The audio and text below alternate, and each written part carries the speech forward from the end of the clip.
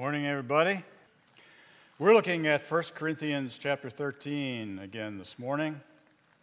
So if you want to find that in your Bibles, you may want to refer back to that as we talk together. So we're in this series of thinking about unity, particularly because unity has been so damaged over these last years with all the stresses that have hit us, and it's sometimes brought out not the best behaviors. And so we're given some time to reflect on what the Bible says about unity. And so far, we've looked at John 17 and seen that one of the key things in the prayer, that final prayer of Jesus, is that they would demonstrate unity so that the world would believe. And that's been an important thing for me to see over the last number of years, that Jesus connects evangelism to the expression of unity. And I think as a church in general, in the West, we have forgotten that. So we want to reemphasize that. And then we've seen that this unity is not possible without love. And last week we gave ourselves a little definition to think about here, that love is a desire for God and for what God himself values and loves. And God values and loves his people. And so unity comes about with this underlying structure of love where we say God values my brothers and sisters. And so I need to do the same.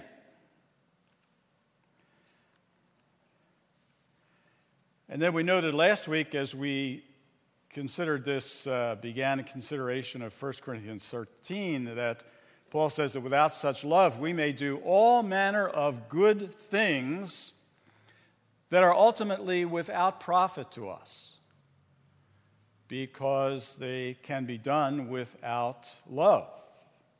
Give all your possessions to the poor, Paul says, but if you do it without love, it profits you nothing. Now, we looked at the first paragraph in chapter 13, and we looked at the concluding paragraph, and we purposefully left the center for further considerations.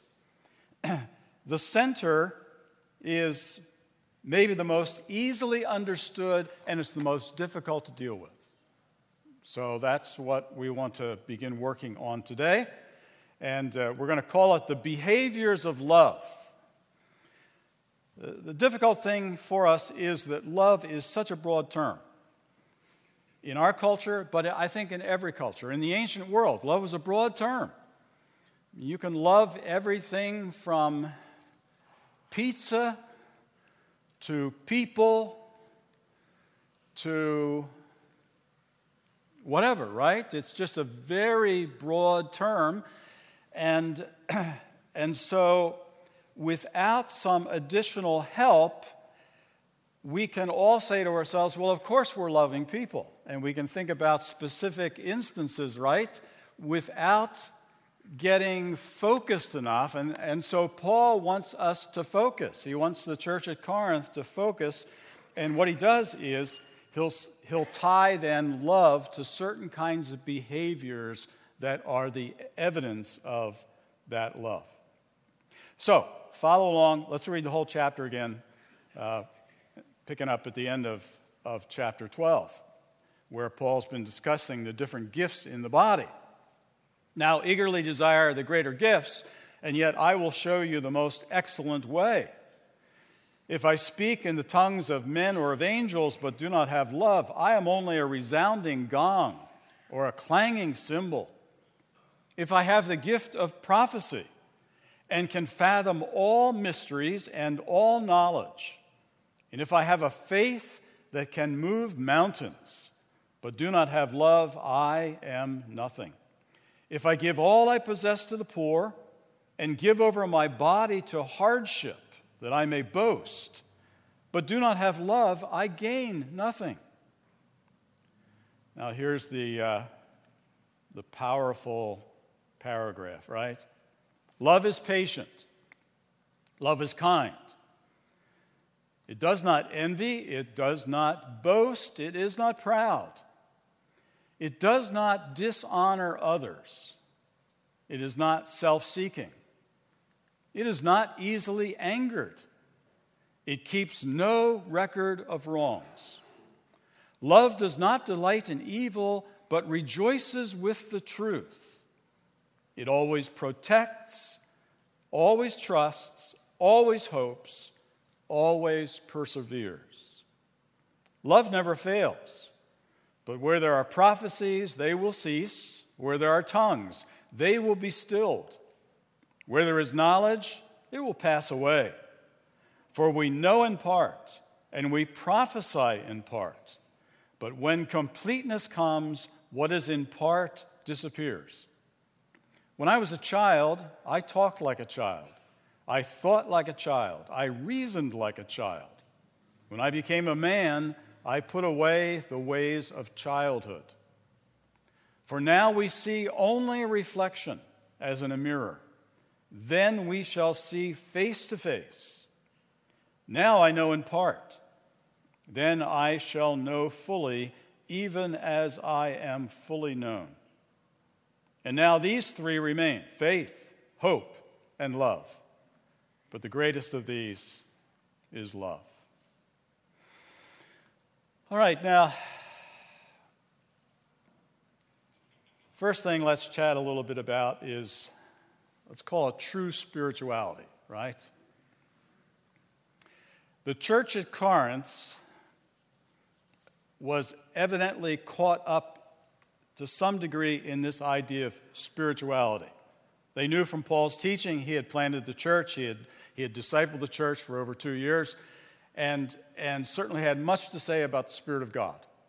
And so they were sensitive to that, and the church had in it many spiritually gifted people. So as he starts out his letter to them, he says, "Therefore, you do not lack any spiritual gift as you eagerly wait for our Lord Jesus Christ to be revealed." As he said in chapter 12, we saw it a couple weeks back, he says, "To each one of you has been given the manifestation of the Spirit for the common good." Manifestation of the Spirit being the spiritual gifts that he talks about. So some people had gifts of faith and other gifts to do miracles and gift of tongues and prophecy and knowledge and so forth. You don't lack in any spiritual gift, says Paul. But there were major problems at the church.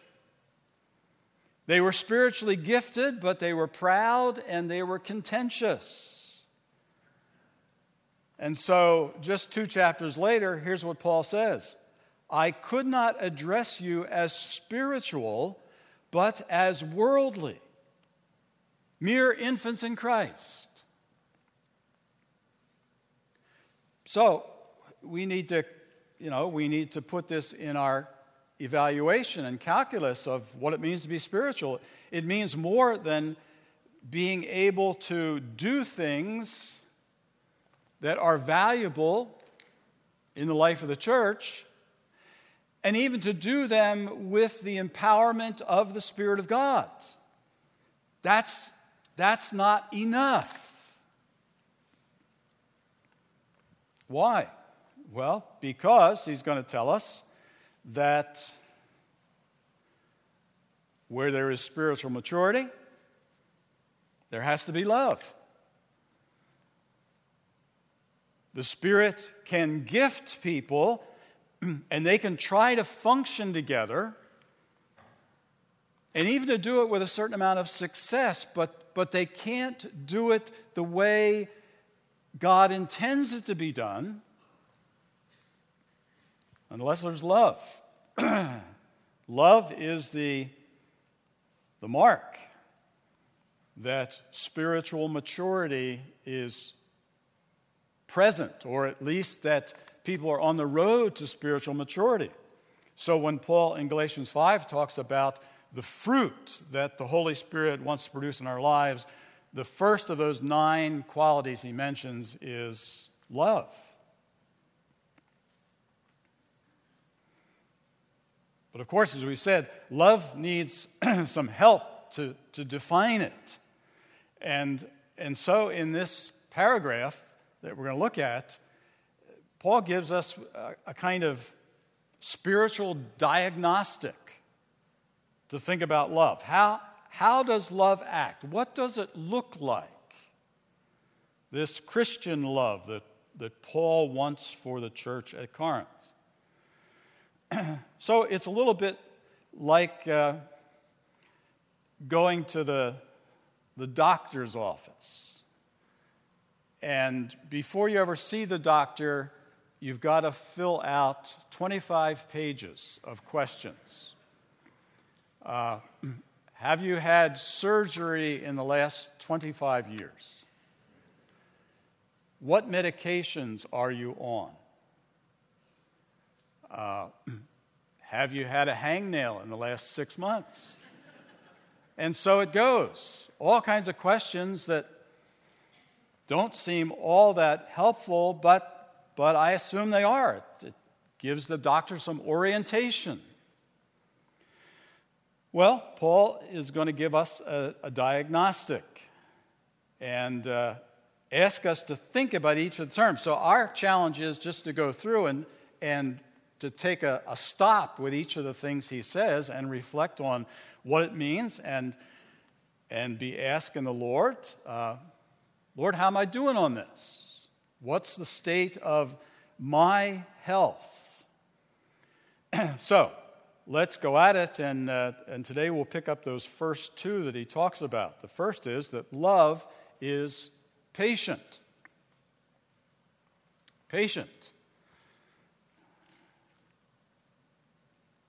Well, what does that look like? Well, I guess first I'd start here. To be patient, for love to be patient, means that love has time.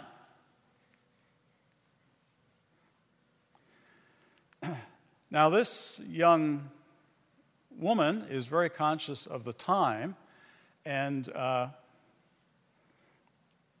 it seems like she's out of time. Maybe she's been out of time since 9 o'clock, and it's now 10 minutes past 10.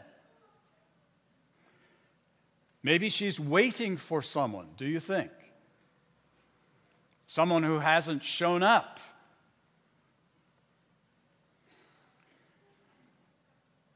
A phone call, perhaps, that hasn't come through.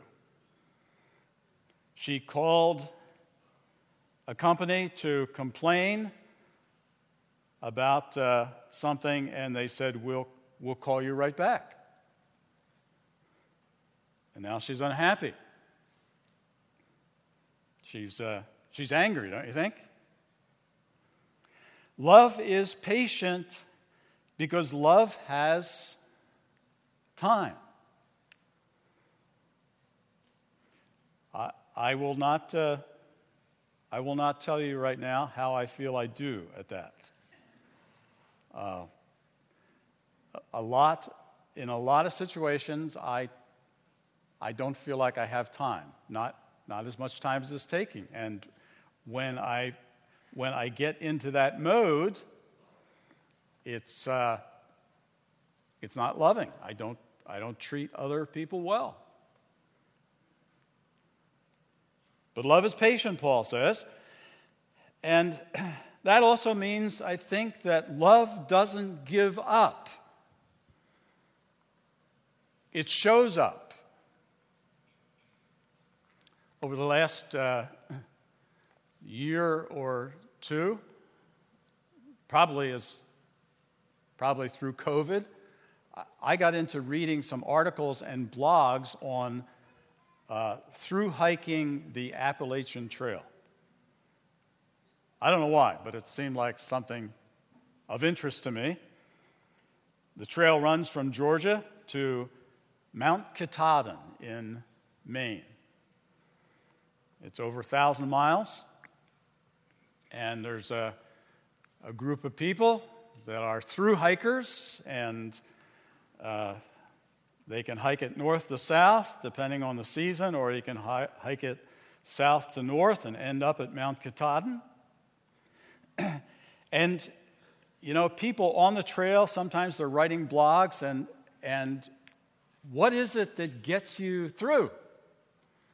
Well, you have to have a certain physical ability.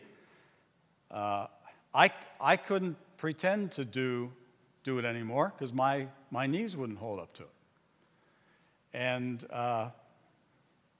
and probably for a lot of other reasons I couldn't do it either. But one thing is very critical for the people that do it, and all sorts of folks talk about it, is simply that notion of perseverance, not giving up, and showing up the next day. You get up, they say your clothes are always wet on the trail, always wet, and you put on those wet clothes and wet shoes, and you go slog it out for another day. Doesn't sound very interesting to me, frankly. Love doesn't give up. It keeps going. And that's part of the patience of love, because in our relationships with one another, in our marriages, in family life, there's often things that we want to see happen, and we're not sure if they're ever going to happen. And what's the baseline? Well, part of the baseline of love is it doesn't give up. It shows up the next day. And it takes a run at it again. There's a stretch in Maine on the trail, and it's not very far before the end, before Mount Katahdin. And you think, well, you're going to be in a range of hills. No, you're in a very flat area where you can't see. There's no great vistas to encourage you. And I've seen pictures of the trail. It's overshadowed by trees. The trail is great boulders, one after another, and giant gnarly roots back and forth. And I look at that and say, I might be able to get a mile. And by a mile, I would be so exhausted and so flat out bored. And if you're hiking south to north, that's right at the end of the trail. So what keeps you going? There are some people who get that far and drop out because it's 100 miles of just that. But if you make it, at the end, you've got the summit of Mount Katahdin and you've done it and all the rest, but you can't give up at that point. You got to show up for, what does it take, a week to hike 100 miles in that kind of terrain? Love is patient. It shows up. And then here's this. Love bears with others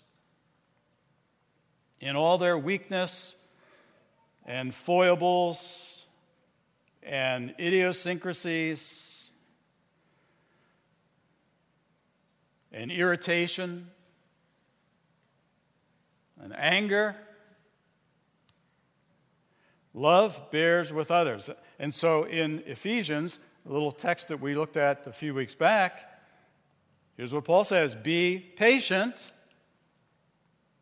bearing with one another in love. And I think that phrase, bearing with one another in love, that's explanatory of what he's thinking of with regard to patience. Patience means bearing with one another in love. It's putting up with me.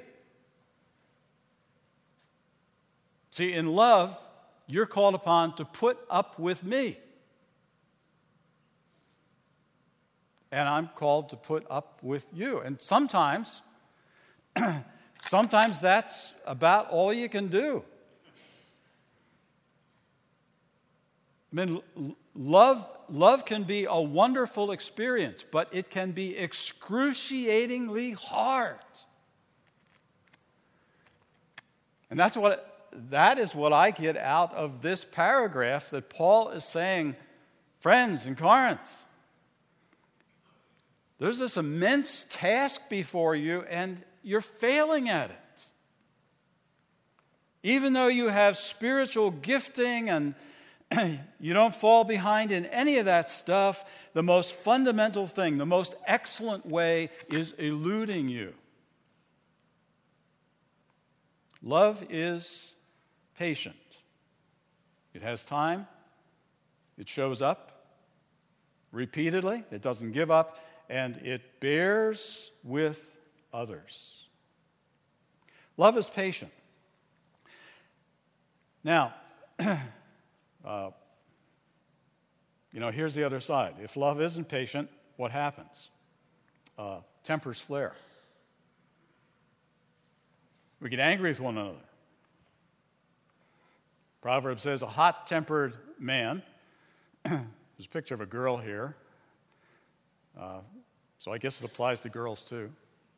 She looks pretty upset. A hot-tempered man stirs up dissension, but a patient man calms a quarrel. Love is patient. But love is also kind. And the way Paul puts these together, he obviously thinks about these as a kind of mated pair.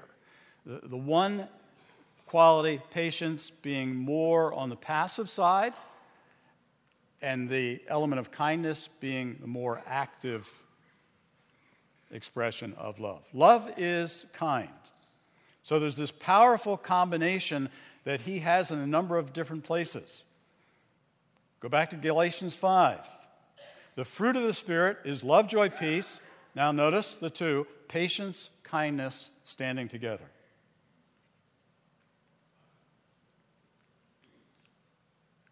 We're called to patience and kindness as we are called to be like our Father in heaven. Think about Paul's statement to the Romans. Don't you see how wonderfully kind, tolerant, and patient God is with you? Does this mean nothing to you? Can't you see that his kindness is intended to turn you from your sin? And there's the two with toleration in the middle. How wonderfully kind, tolerant, and patient God is with you.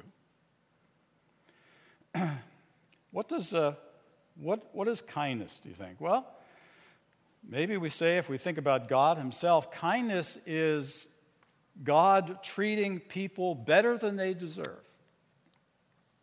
Better than they deserve. Jesus talks about God that way in the Sermon on the Mount. He says that God sends his rain upon the righteous and upon the unrighteous alike. God treats people better than they deserve. And that's true especially in the gospel. Titus 3:4. When the kindness and love of God our Savior appeared, he saved us not because of righteous things we had done, but because of his mercy. When the kindness and love of God our Savior appeared. When did that appear? Paul's talking about Jesus. He's talking about the good news that God has sent his Son, what we sang about in our song earlier, and what Kamala read for us in John 10. This story of God's love expressed to us in his Son, treating us better than we could ever have reason to hope for. That's his kindness and love expressed toward us.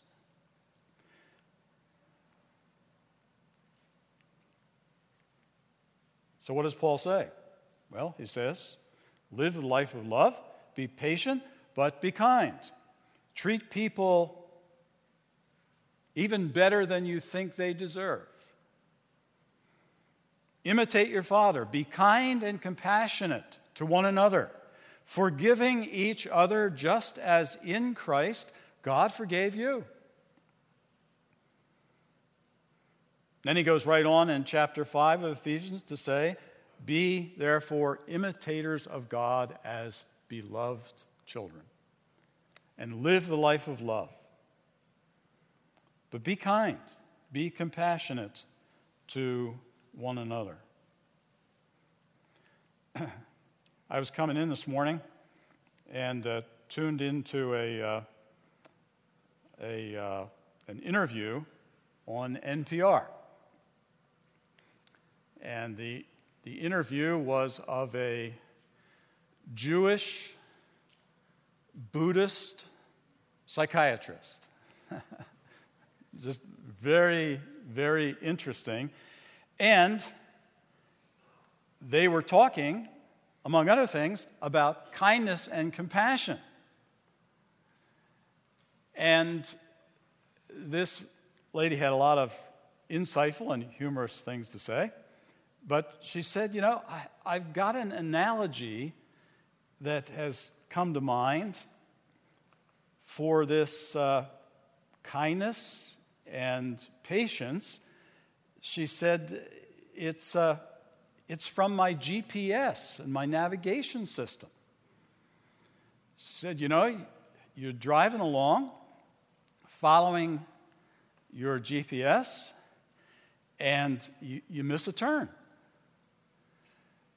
And what do you hear? You hear recalculating. And then you get some new instructions. Go to drive a quarter mile to the next traffic light and turn right. But now you're a little bit flustered, see? And you missed one turn, and that makes even increased pressure. And so you come up to the light, and you get confused, and you go straight ahead. And what happens? Your GPS says, recalculating, and gives you new instructions. And so this woman said, the GPS is very kind. It never, what am I doing here? There we go. Said the GPS is very kind. It doesn't change its tone of voice. It doesn't get louder. It doesn't say, you idiot. GPS lady is very compassionate. And I thought, there's some real insight there. Because when I feel impatient, then I can quickly begin to speak in a way that's unkind. And I can sense it in me. Right? The volume goes a little bit higher. The pitch of my voice probably goes a little bit higher. And pretty quickly, I stop listening. And all kinds of stuff can go wrong. And in the church, in our marriages, our families, at work, at school, wherever we are, we get in a lot of trouble here, don't we? We want to be loving people, but we don't always face what's really going on in our hearts. So there's Paul's diagnostic as he started it. That'll be sufficient for us to meditate on for this whole week, I think. Love is patient. Love is kind. We'll pick it up there next week. I'd encourage you not only to reflect on those two, but maybe to spend a little time each day reading over that central paragraph and asking Spirit of God, how do you want to instruct me? What changes do I need to make with your help that I might grow in love? Let's pray.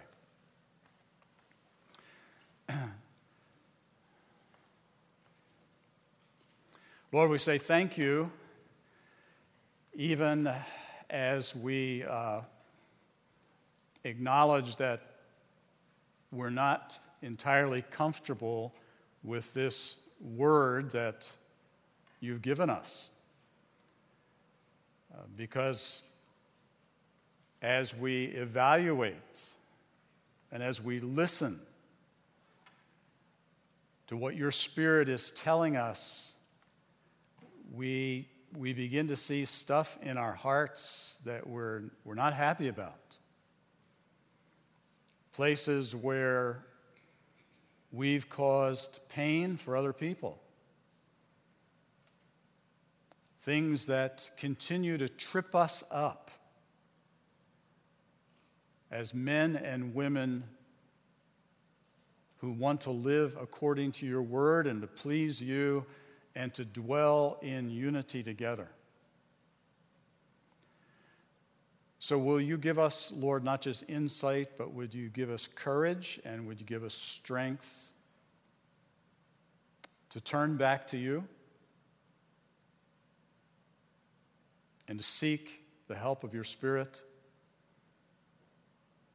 and to learn how to be kind and to be patient and extend grace to one another,